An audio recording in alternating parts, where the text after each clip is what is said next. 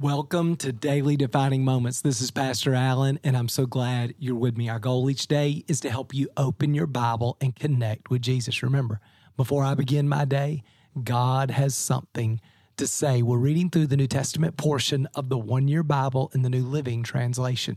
Today is August 24th, and our reading comes from 1 Corinthians chapter 15. And in this chapter, Paul's been talking about the resurrection of Christ and how it's the foundation for our faith. And he's making the argument, if the resurrection of Christ is not true, if I had not personally met the resurrected Christ, would I be risking my life to preach this gospel, this message? Watch what he says beginning in verse 30. He says, "Now, why should we ourselves risk our lives hour by hour?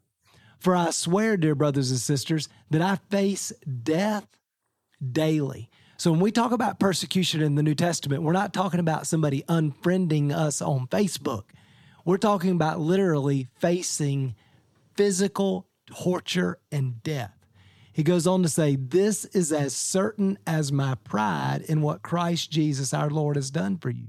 And what value was there in fighting wild beasts, those people of Ephesus, if there will be no resurrection from the dead? And if there is no resurrection, let's feast and drink, for tomorrow we die. So Paul says, I've risked everything to preach this message because Jesus is alive. And if Jesus is not alive, then why are we wasting our time in church? Why are we worried about all these silly rules? Man, let's just live for pleasure, live for moment. Let's embrace hedonism. But we're not living that way because Jesus is alive and he is our King. We want to follow him. He says next, verse 33, "Don't be fooled by those who say such things, for bad company corrupts good character." And I think we have to be careful. On one hand, God's called us to reach our world for Christ, but on the other hand, we have to make sure that we're not so in the world that we become like the world, and that in particular, we're guarding our mind and our thinking to make sure that it is in agreement with God's word, because as a man thinketh, so is he. We don't want the world to squeeze us into its mold, but we want to be transformed by the renewing of our mind. Romans 12, verse 2. So we want to make sure that we're not allowing the world to shape us, that we're allowing the word of God and the power of the Holy Spirit, we're allowing the church and the gospel to shape us, to help us become more like Jesus. Verse 35, "But someone may ask, how will the dead be raised? What kind of bodies will they have?" Verse 42, he says, "Our earthly bodies are planted in the ground when we die, but they'll be raised to live forever. Our bodies are buried in brokenness, but they'll be raised in glory. They're buried in weakness, but they'll be raised in strength. They're buried as natural human bodies, but they will be raised as spiritual bodies. For just as there are natural bodies, there are also spiritual bodies." I love this. In other words, when we die and are buried, when we are resurrected, we get a new glorified body that no sickness, no disease, no pain, no physical suffering, no decay, no aging, no weight gain, no gray hair, no balding, no teeth falling out, all this stuff that happens to us as we journey through this life and we are slowly dying. Well, when Jesus resurrects us, we get a glorified body just like Jesus had after the resurrection, and it is a perfect supernatural body. Man, I cannot wait for that day. Verse 51, "But let me reveal to you a wonderful secret.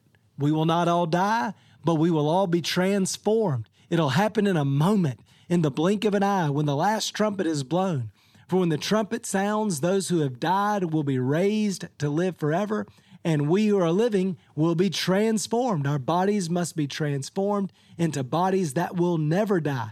Our mortal bodies must be transformed into immortal bodies. Then, when our dying bodies have been transformed into the bodies that will never die, the scripture will be fulfilled. Death is swallowed up in victory. Oh, death, where's your victory? Oh, death, where's your sting?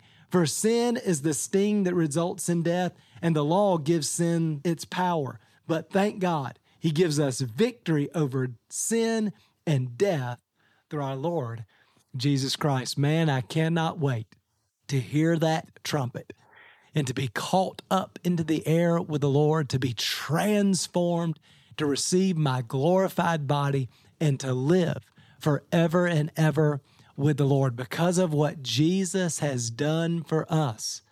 Through His resurrection, death has no power. The grave has no power. We will live with a glorified body with the Lord Jesus in paradise forever.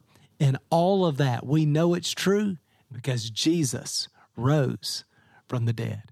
Let me pray for you. Father, again, we thank you so much for the resurrection of Jesus. We thank you for all of the historical evidence that allows us to know beyond any doubt that you're alive and that we can trust you and that you hold our future. God, I pray that you destroy all fear and that you'd build our faith, our sense of rest and peace, our sense of security because of who you are, what you've done, and all that that means for us. God, our suffering here is temporary. God, I'm so grateful I'm getting a new body one day that will not age, that will not break down, that will not experience any kind of sickness or disease. God, we look forward to that day, and we can live with you in that body forever and ever and ever. So God, while we're here, we don't want to live for pleasure. We want to live for your glory and point as many people as possible to Jesus. In your name, amen. Well, thanks again for being with me today. Man, I hope this encourages you. You remember, before I begin my day, God has something to say. We'll see you again tomorrow.